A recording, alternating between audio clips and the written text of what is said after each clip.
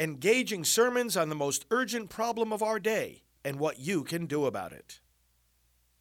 Now, the End Abortion Podcast by Priests for Life.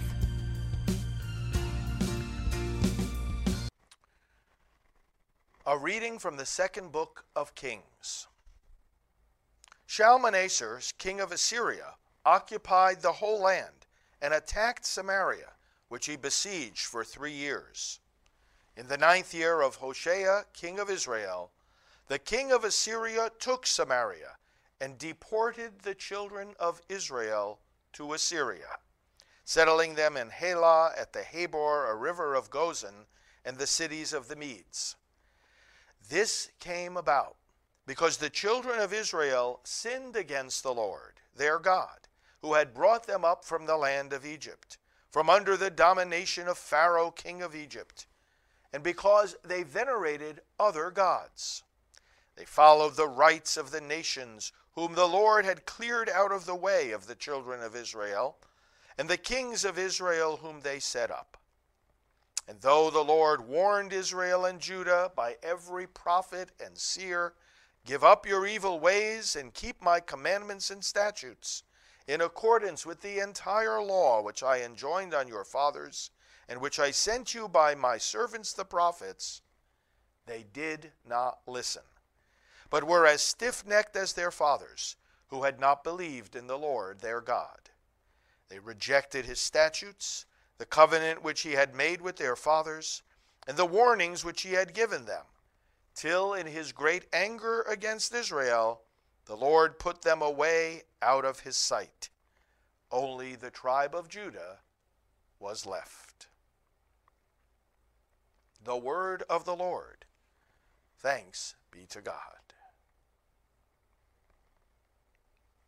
Help us with your right hand, O Lord, and answer us.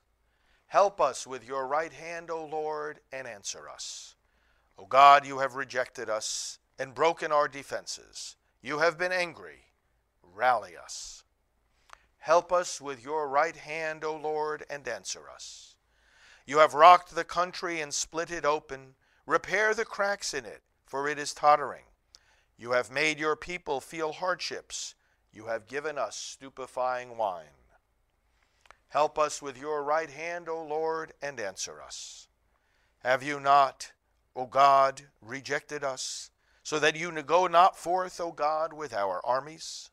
Give us aid against the foe, for worthless is the help of men. Help us with your right hand, O Lord, and answer us.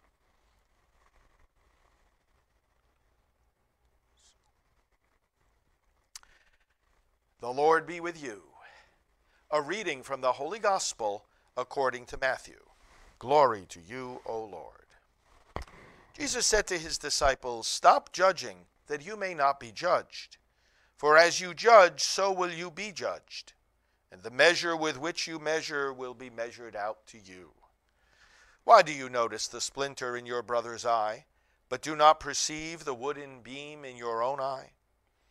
How can you say to your brother, 'Let me remove that splinter from your eye,' while the wooden beam is in your eye?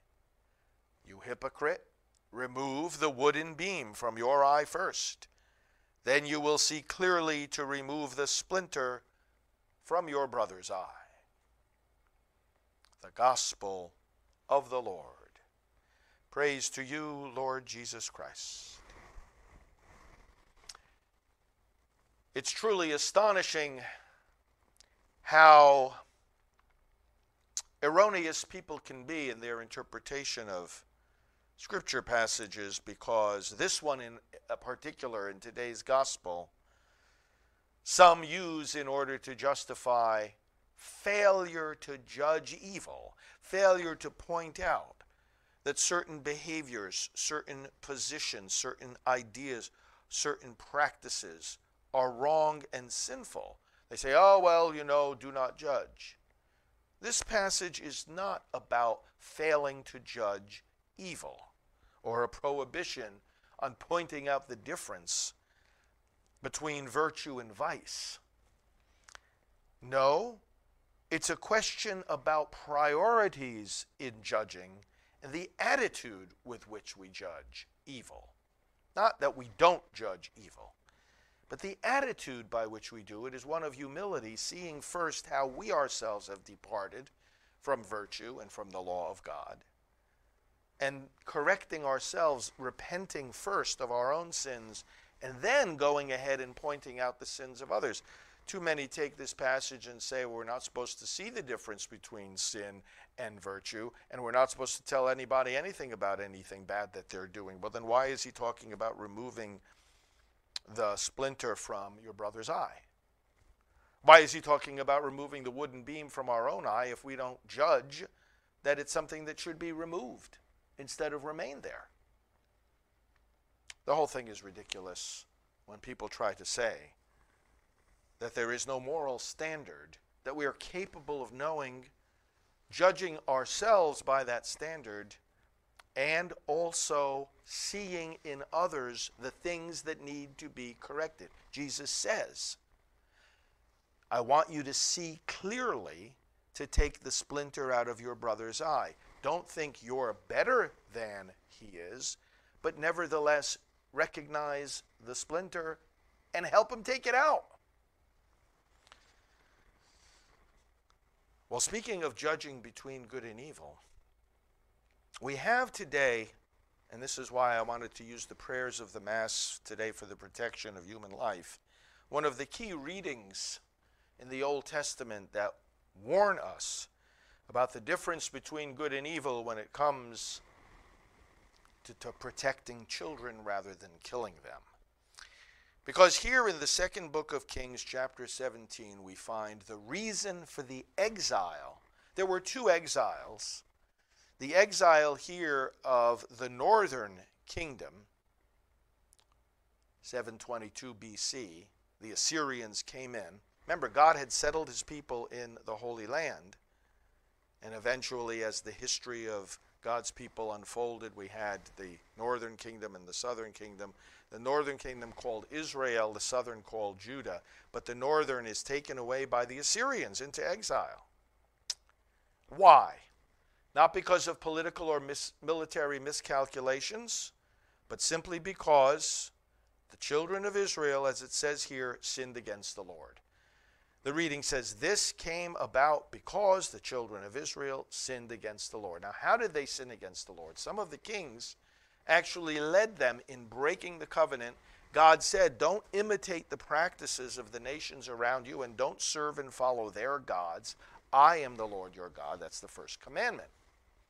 Well, let me go to the scripture passage because, you know, when you hear these readings at Mass, sometimes just for the sake of practicality and time, certain verses from a passage are taken and read, and not others.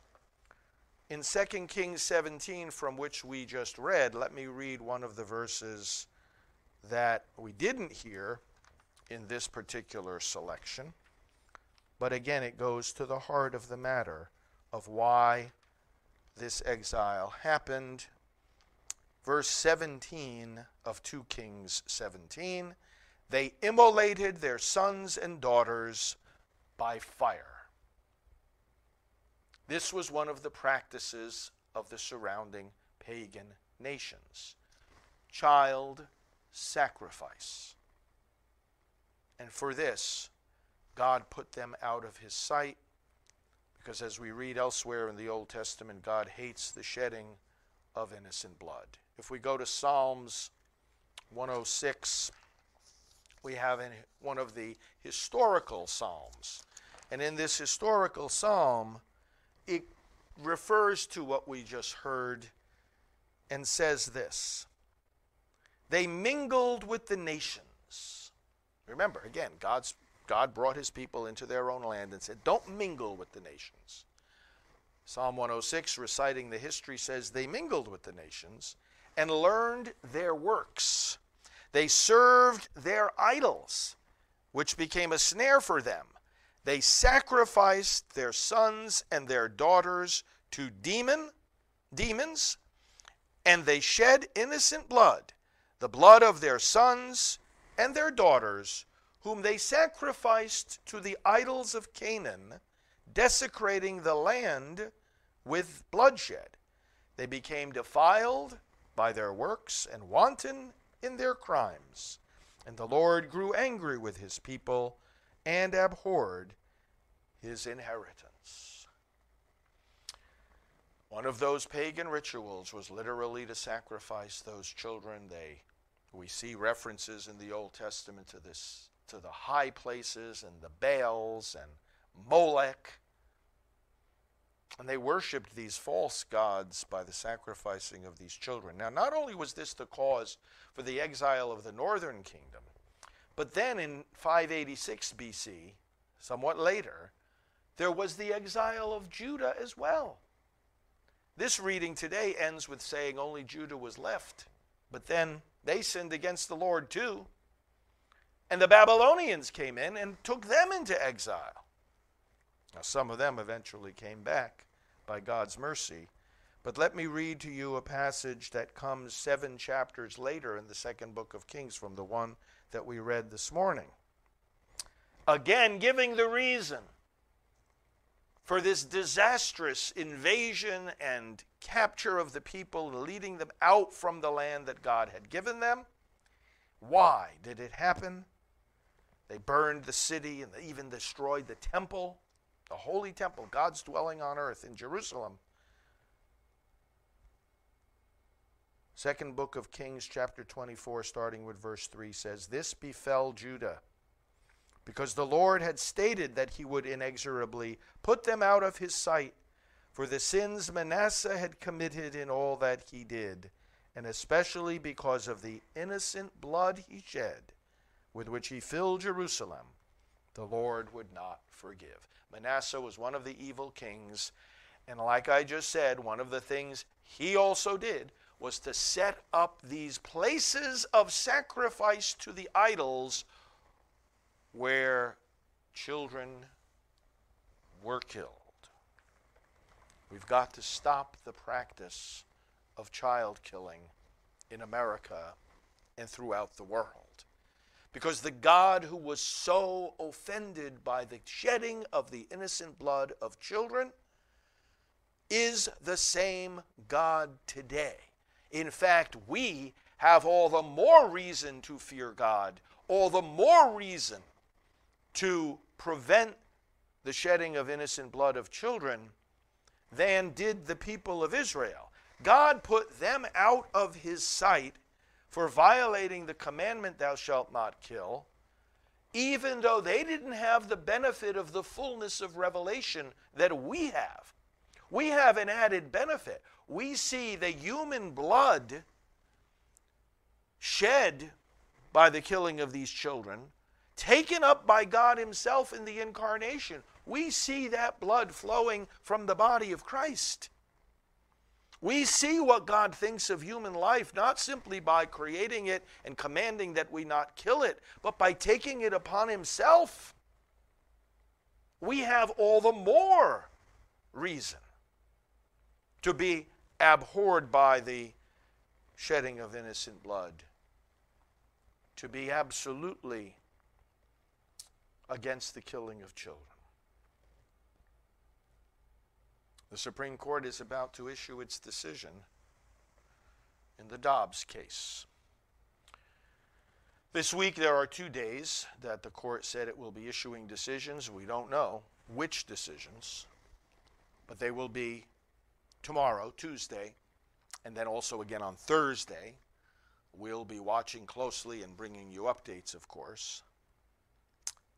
But brothers and sisters, this can be an opportunity to restore to our lawmakers, who are accountable to you and me, the opportunity to actually protect these children. The courts have been standing in the way of that. That's what Roe v. Wade does.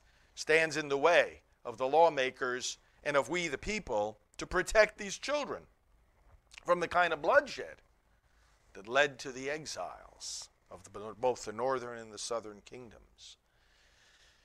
These are incredibly significant moments in our history, incredibly significant times. Not just the history of our nation, salvation history. Because just as God commanded his people not to be involved in the shedding of innocent blood, back then, so the same God does here today. Let's respond to him. Let's be vigilant.